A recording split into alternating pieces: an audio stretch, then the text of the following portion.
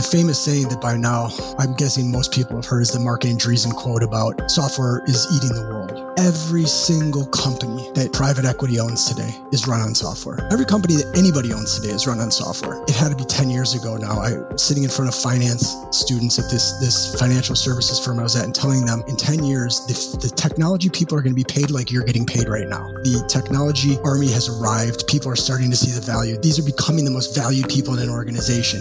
Whether you're integrating off-the-shelf software or you're building your own, huge impact to the organization, whether it's attracting new customers, whether it's retaining customers that you already have, or whether it's improving the operational efficiency of your organization.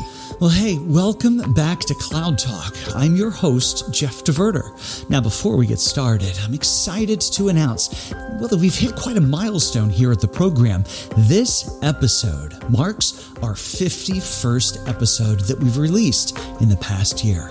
And with the exception of a few holidays, we've brought you a new episode every week. Thank you so much for being a part of this journey. We're over halfway to 100. Now, in today's episode, I'm joined by Alex Agren. Now, he is with a company called Endurance Direct, but he and I first met when I was a guest on his podcast back in February, which is all about the technology of private equity. In that episode, we talked about how private equity companies can save a ton of money, or better yet, maximize their investment when moving to the cloud. But today, we talk more about the power a company realizes as they go through true digital transformation. But before I give too much away, let's get into today's episode. Now, don't forget to hang around after the interview. I've got some info that I'm saving for the end. The line between application and infrastructure is virtually invisible in these modern apps.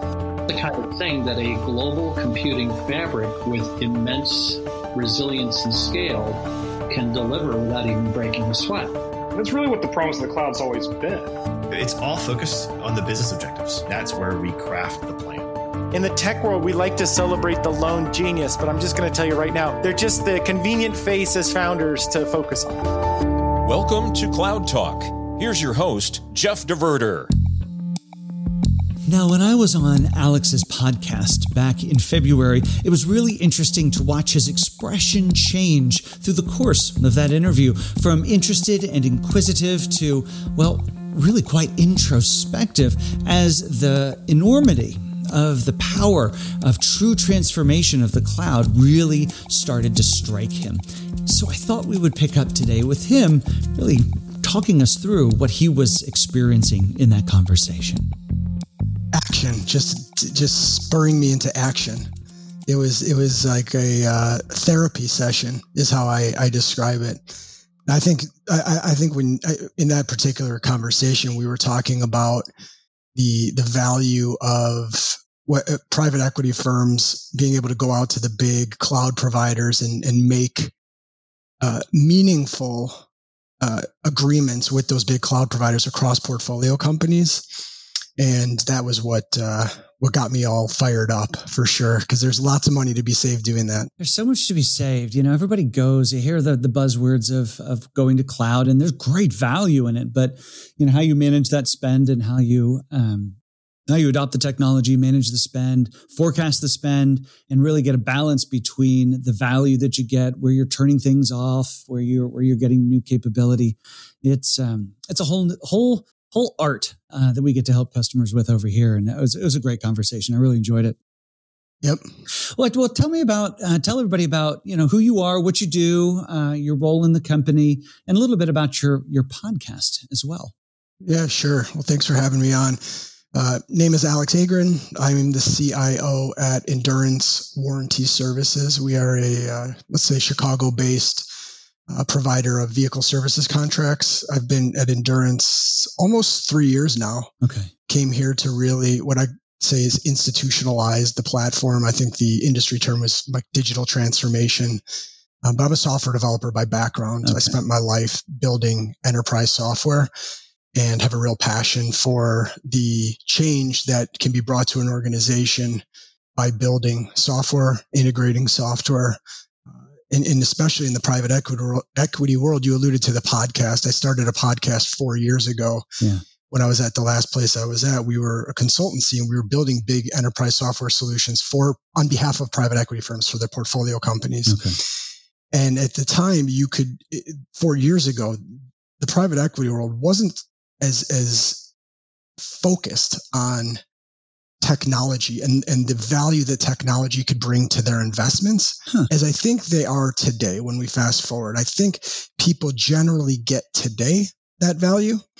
But at that time, it wasn't apparent. And you had to have long drawn out conversations of why you should spend more on technology, find those high impact, high ROI type projects in the organization. Because when you go to sell, proprietary software is very attractive, and those things return multiples on the investment.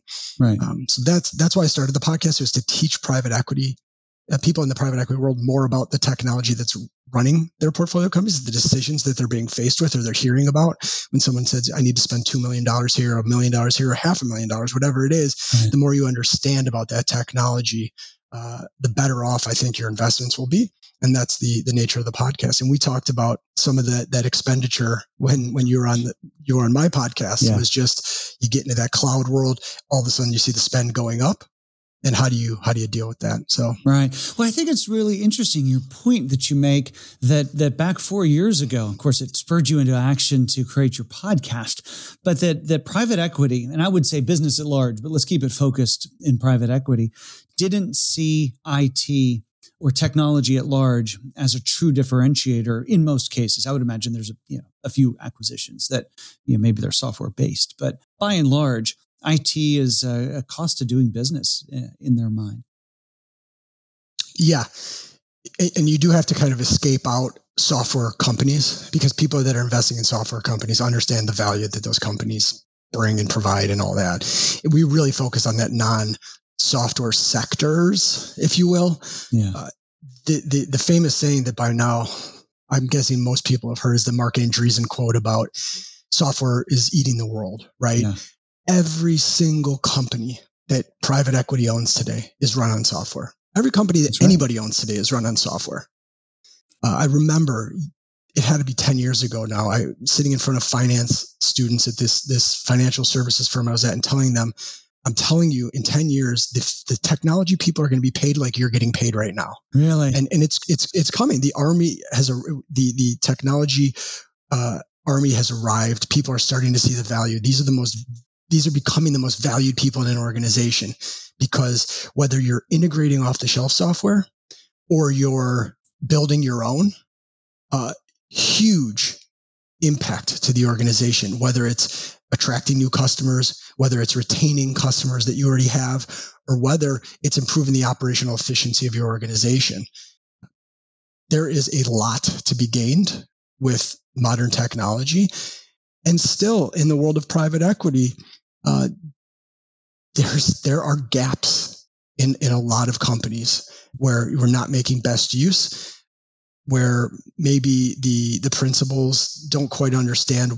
They've spent a bunch of money and they don't know what they've been spending it on. So having a proper view of what's possible technologically can provide so much upside. It's an additional lever to pull in a private equity investment, and really wanting to turn private equity's focus into to know, like, that lever is available. Yeah. It's there for you.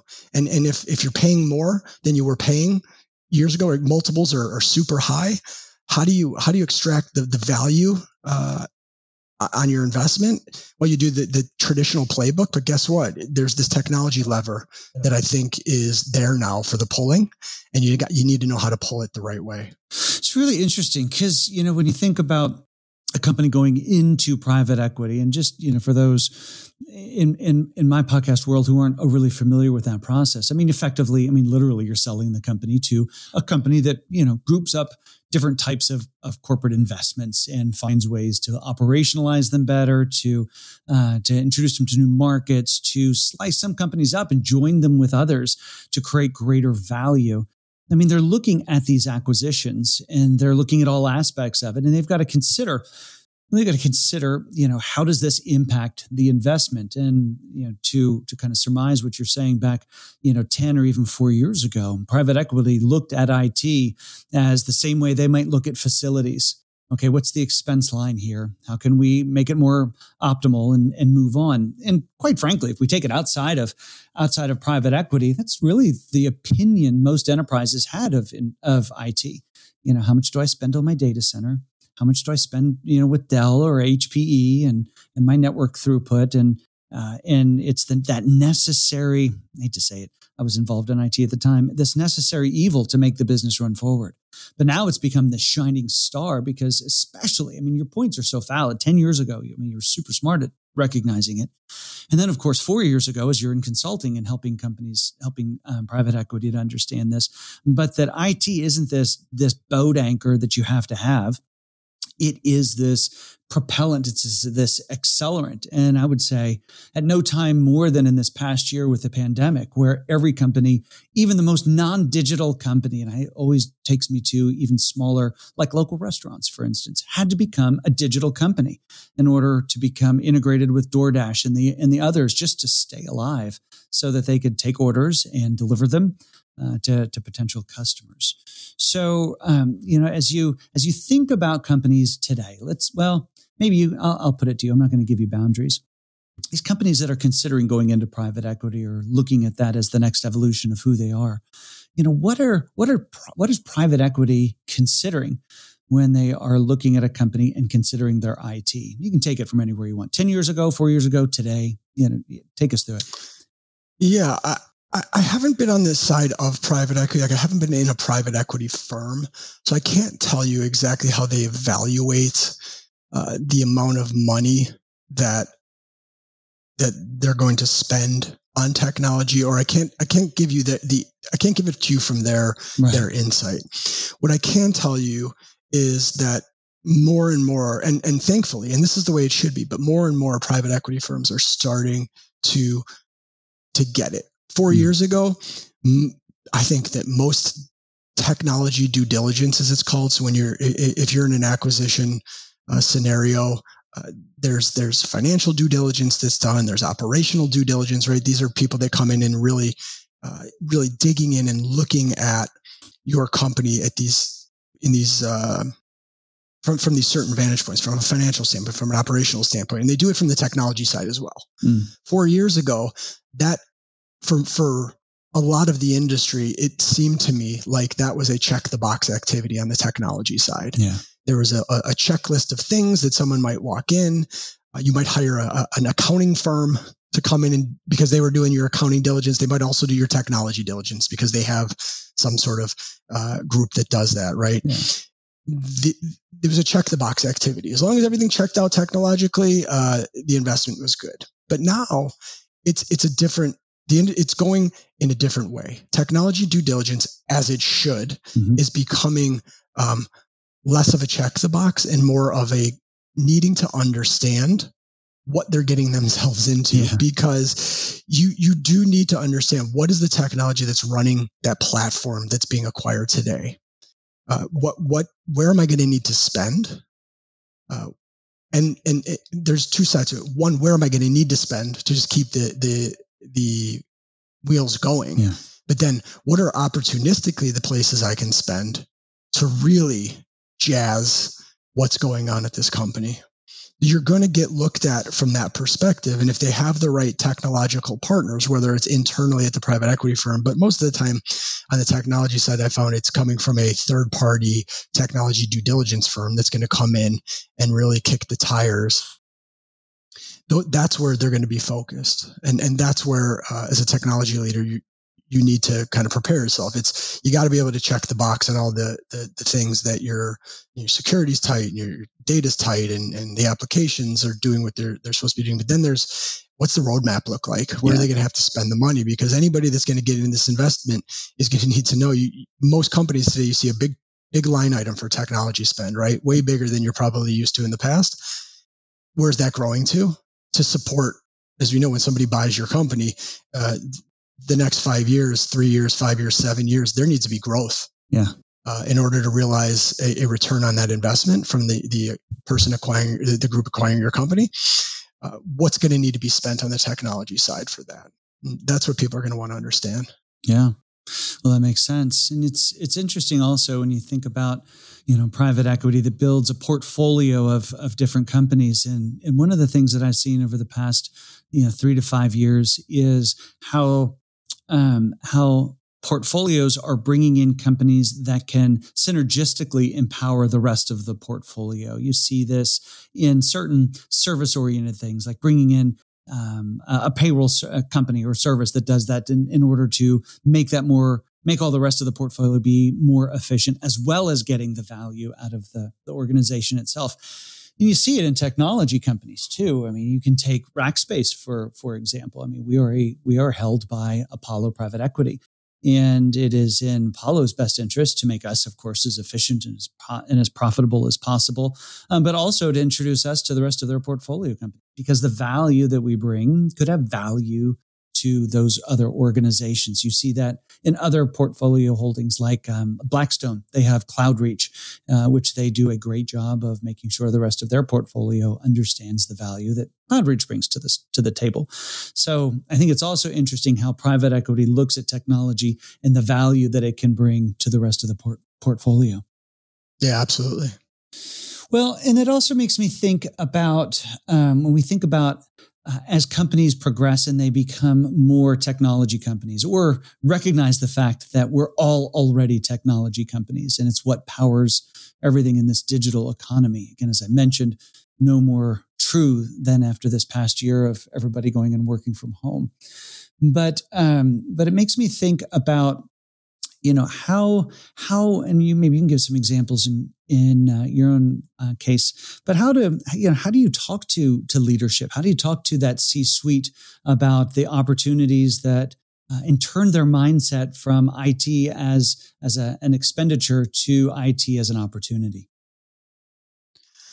I think I would answer that like I would if you asked me how I prove to anybody anything. Mm-hmm. It's by executing.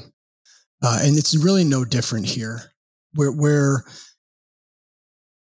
I'll give the example of where I'm at now. When I came in, I think that there was a decent amount of money being spent. There was good work being done to kind of get out to the business the reporting that needed to be done, but it wasn't a holistic, synergistic strategy. Right. And it wasn't well communicated out where the successes were, where the failures were. And from a private equity standpoint, it looks like you're spending $10 million a year on an IT org, and you're not seeing the benefit coming out of it that you thought you would. Right. When you come in, the expectation, I imagine, if you ask the private equity firm, would be, show me some value for my spend. Show me something for the money I'm pumping in. Right. And I think that's a fair thing to do. Sure. Right. If you walk in and you see the spend and you say, okay, I can work with that. It's then to go and identify those high impact projects that are just sitting there that didn't get done. Maybe someone didn't see them, maybe didn't have time, whatever. But you identify those high impact ones, and little by little you execute, mm-hmm. and you show, and the value of the organization comes out through the work that you do, and you build yourself this reputation for, oh, okay, I see where that $200,000 went. I see where that $500,000 went. I can see the value because I'm hearing it from the CFO and the CMO and the CEO. Yeah. And then all of a sudden, when the next big project comes, it's no longer a needing to prove out completely why you need the money. You still need to show, if you're asking for more resources or whatever, you still need to demonstrate the why, but you've now trust in the proven. Bank. Yeah. And that to me is the name of the game. If you need to justify spend in IT, you need to prove by executing impactful projects that drive revenue or cost savings at the organization. Well, that's one of the things I love about all, and I mean, you're not ever supposed to use none or alls, but I'm going to use an all. All great technology conversations come back to core leadership principles. You need to be able to effectively communicate the opportunity or the challenge. You need to effectively communicate how you will solve that. you need to build consensus for that solution. You need to execute well against it. And then you need to go back and communicate that what the results of that were. I said we were going to go, here's this hill we're going to go take. We take that hill and we're going to get this value. Now you go take the hill in the timeline or less that you said, and then you realize that value, or hopefully, you found a few other nuggets up there you can talk about. Yeah. I think in the private equity world too, these are folks that tend to live and work in spreadsheets and PowerPoint presentations. Yeah. They really do. And they're very financially driven in a lot of the decision making. And I remember when we took our, call it on-prem call center and moved that to the cloud, we put together, it ended up being probably a 50-page deck outlining the opportunity, the cost savings, and financially projecting out into the future. We're going to be spending this kind of money, and here's all the cost savings we're going to recognize, right? When you do that, and then you go and execute on it, you have to answer the questions in the beginning to justify, but when you can put it into the world in which they operate, and you're not making up the numbers. They have to be realistic numbers. You put it into that world, it becomes clear to them about this isn't in the private equity world. It's very much like return on investment. Yeah. What's my return? Whether it's their investment in your company or it's their investment on moving a call center to the cloud. What's my return on investment? When am I going to get it back? And then what am I going to see throughout time? That's the way to approach the big decisions. And then from there, now I think you've built, again, you go and execute on that. You've built that trust, and it makes the next decisions, not that you don't want to provide the same sort of thoughtfulness and whatnot in those decisions going forward, but you've earned that trust. Right. Well, and again, back to leadership principles, speak the right language, speak the language of those that you're communicating to, be it up the chain or down the chain. And that kind of leads me towards, you guys have had in your organization some shift. And I think it outlines several things that we're talking about here, but especially the fact that every organization is now a digital organization or a software organization. You've got a new CEO. And we're not talking about somebody who's adept in, or has a background specifically in spreadsheets. You have a software developer as your new boss. Yeah. New boss joined. The guys that founded the company over the last couple of years, they've been running it forever, and they've been ready to move on. And we have a new CEO in place who one of the first things we talked about was that he built some automotive industry software that still runs today. Wow. That was his first job. And I joke now, like the line from that Tom Cruise movie. I'm going to blank on it right now. Oh, Jerry Maguire. Yeah. Sorry. From Jerry Maguire, you had me at hello, right? Yeah. I say he had me at software developer, right? I am all in, but I'm looking forward to learning a ton from him. But to have, I had a ton of support in Endurance, from the beginning. We've proven as we've gone along, we've garnered more and more trust, let's say. Yeah. And now you've got somebody at the top of the company who really, truly, like, because it's his core, is coming. We'll talk about the value of technology in an organization, like you're hearing from me, the passion of what it can do from the organization he gets. Yeah. And that's it's just, everybody's different. The guy that was there before, he wasn't saying no to anything. Yeah. But he wouldn't think about it maybe the same way that I would or the new CEO would. Yeah. We just have it's a different mindset when you come from the background of building software. And that's when I continue to think of, I have the discussion on my podcast a lot, which is that just how does private equity begin to pull into its organizations, call it ex-software developers, ex-technologists, whether it's in at portfolio companies running the departments like I'm doing, whether it's a chief operating officer, whether it's a CEO, whether it's some other place in the organization, whether it's in their private equity company, helping as an analyst as they're acquiring companies.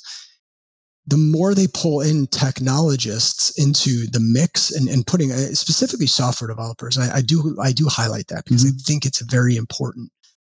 Just when you've been a software developer, you've written the code, you understand what's possible.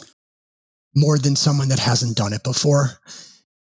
It doesn't make you smarter than someone. It doesn't make you a better CEO than someone. It doesn't make you a better CIO than someone. But having that background, if you have the other tools that fit those molds, is a huge advantage in today's world in running a business. You just understand the possibilities more.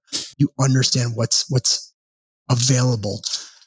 And so, yeah, that's the having a CEO. I'm excited to see how it all progresses, but he had me at software development. Yeah, and I think you really called it out super well, and that's because you're able to see the possibilities. I call it the art of the possible. But what it really means, if we click in another layer, I think it means that they ask different questions. I don't want to say better questions or more questions, because they know, because of what's possible, they're going to ask those additional questions. In your world, does that mean you can partner with somebody else in a faster, quicker way, that they will be quicker off the lips with an idea, because they know it may, the power of having APIs between organizations to be able to pass data quicker. I'm just grabbing an example off the top of my head, but that's not the kind of conversation that you would necessarily expect to have with a more traditional CEO or CFO.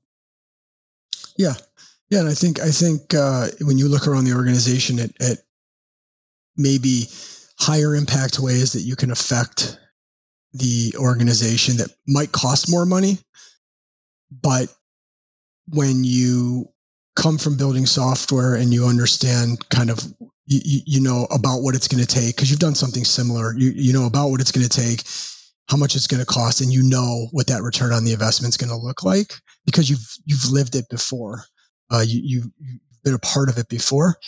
It's an easier decision to make than, not saying that another CEO wouldn't make the decision, but it's easier to make when you've had the experience and you understand the risks and you've been through it before. And we've done a bunch of corporate of our own research here at Rackspace as we've gone out into the market. Every quarter we go out and we survey about 1,500 different employers or different individuals or in 10 different countries, just around all sorts of different topics. We're in the middle of one now, the future of compute. We just did one on AI and machine learning, just to understand where the market is and where people are progressing. And what that tells me, what I like to think about there is it just informs and understanding. What we found is that a lot of CEOs or the C-suite can tend to be the blockers when attempting to undergo some aspect of digital transformation. Again, it's a tired phrase, but it's appropriate in this context. And when you've got somebody at the top who speaks the right language, well, then it makes that go hopefully just a little bit faster. And so the value then becoming, you have to spend less translation time or time building consensus. And hopefully it means you can get to work quicker. Now I want to pivot though real quick. And because one of the things that can be frustrating to organizations, especially ones that maybe don't have thousands of employees that work for them, is to recognize the success that they're making over time. Because you've made the point. You make a pitch, you see an opportunity, devise a plan, you make a pitch, execute and communicate. Build trust that you can actually have a vision, complete the vision, and do what you said you're going to do. And we keep going back to one of the big values is you're going to build trust with your leadership that they're going to let you, do this again in the future. But there are other areas. Your department size increases over time. And that's actually one of those areas that's huge, because a company that's going to invest a couple $100,000 in a project can be a one-time expense. That software can be capitalized. There are other ways to treat that financially. When you're trusted with another FTE, a full-time equivalent to work on your team, that's a big marker of trust that your team is doing good for the company. And you've seen that in your organization. Yeah, definitely. I go back to what I was describing earlier. As we've found success, the business has said, okay, we've got this we need to do, and this we need to do, and this we need to do. And I said, okay, I need more people for that. Absolutely. Absolutely. It's to be able to open up the spend to additional FTEs, as you said, is a great sign of trust. Well, it's one of my favorite things too. You see it in individual projects. Like I love it in a data project when you've convinced that, hey, we're gonna deal with this data. We're gonna create some dashboards around it, some statistical outputs, maybe even some machine learning. And now we pull that out and you give it back to the business and you say, you wanted to answer these 5 questions. Well, here, we've answered these 5 questions from your data. And then they'll look at you and they'll get a sparkle in their eye and they'll go, but can you now answer these questions? And now you're in this relationship of data engineering to incrementally provide value through data operations to be able to allow them to make better business decisions quicker. Your example with your team is you've gone and you've succeeded. And now leadership says, oh, now we want to do these projects. They're coming to you with things they want to have done. That's a huge sign of success. Yeah, absolutely. Absolutely. I think it goes back again to when you show people, especially when you have a private equity owner, let's say, and there's a focus on all the dollars that are being spent. And I'm sure that's at a non-private equity backed firm as well. And you see a technology line on them and you say, okay, what did I just get for it? Mm-hmm. Oh, it's like marketing. Yeah. I spent $1 million on marketing and here was my return. Oh, well, what if I spent $1 million on marketing? Exactly. Am I going to get that kind of return? And it's the same kind of thing going on in technology, right? I spent $1 million on technology. Oh, that is wonderful. I mean, we're seeing some great. Okay, what if we spent 1.1 million on technology? What would happen then? And so on it goes. Well, isn't that, also part of that? The tech leader needs to have that plan in place. If they know they're being successful, that if you have a smart leader, they're going to come knock on your virtual door and say, you did good with this $1 million. What if we doubled it? What would you do with it? Yeah. What would you do with it? Yeah. Kind of a plan for that. Really fascinating. So Alex, where do people find your podcast? How do they learn more about you? I'm probably in all the same places that you are. It's called the Private Equity Technology Podcast. Again, it's focused on trying to teach folks in and around the private equity world more about the technology running their investments, what's available to them. So it's in Apple and Google and all the places, wherever else, all the places, Spotify, everywhere. Awesome. And then I'm on LinkedIn I think I'm at Alex Agron is probably, because I was early in LinkedIn. I probably got that nice clean at Alex Agron. There you go. You can find me there. Yeah. Wonderful. Well, Alex, thank you so much for being on the podcast today. But I do want to ask you one more question. And that is, of all the tech, whether it can impact your group or not, what gets you excited? You're a technologist. So what are you most excited about in technology today?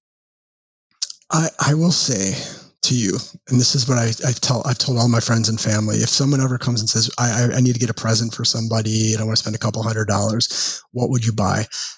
I send them to the Oculus Rift. I think that I all the talk about virtual reality, and you read it in magazines and you kind of get a sense of where the world is going to go, and you watch Ready Player One, things like that. And then you put on an Oculus Rift. My mind was totally blown. Really? It is just it's undersold, I think. And as soon as I put on that Oculus Rift, it just all became clear to me that technologically we're going there, and we might be in that Ready Player One state in the not too distant future. Yep. But that is an incredible technology. Virtual reality is the Oculus Rift. And I'm sure there's other platforms that people use, but that's the one we have at home and we play. And I'm not a gamer, never been. I'm kind of a weird, I'm weird for the technology world, and that I don't play games. Yeah. Like a lot of the tech folk do. But that is sucks you in incredible. Though, huh? It's incredible. I gotta tell you, I've never put one on. But now I feel like I'm missing out. Jeff, you're missing. You got to get one. Okay. All right. You got to get expense for the weekend. Use it for expense it. Use it for the some research and development. This has been Cloud Talk. You can find Cloud Talk wherever you find your favorite podcasts. And be sure to check out more content from Rackspace Solve at solve.rackspace.com.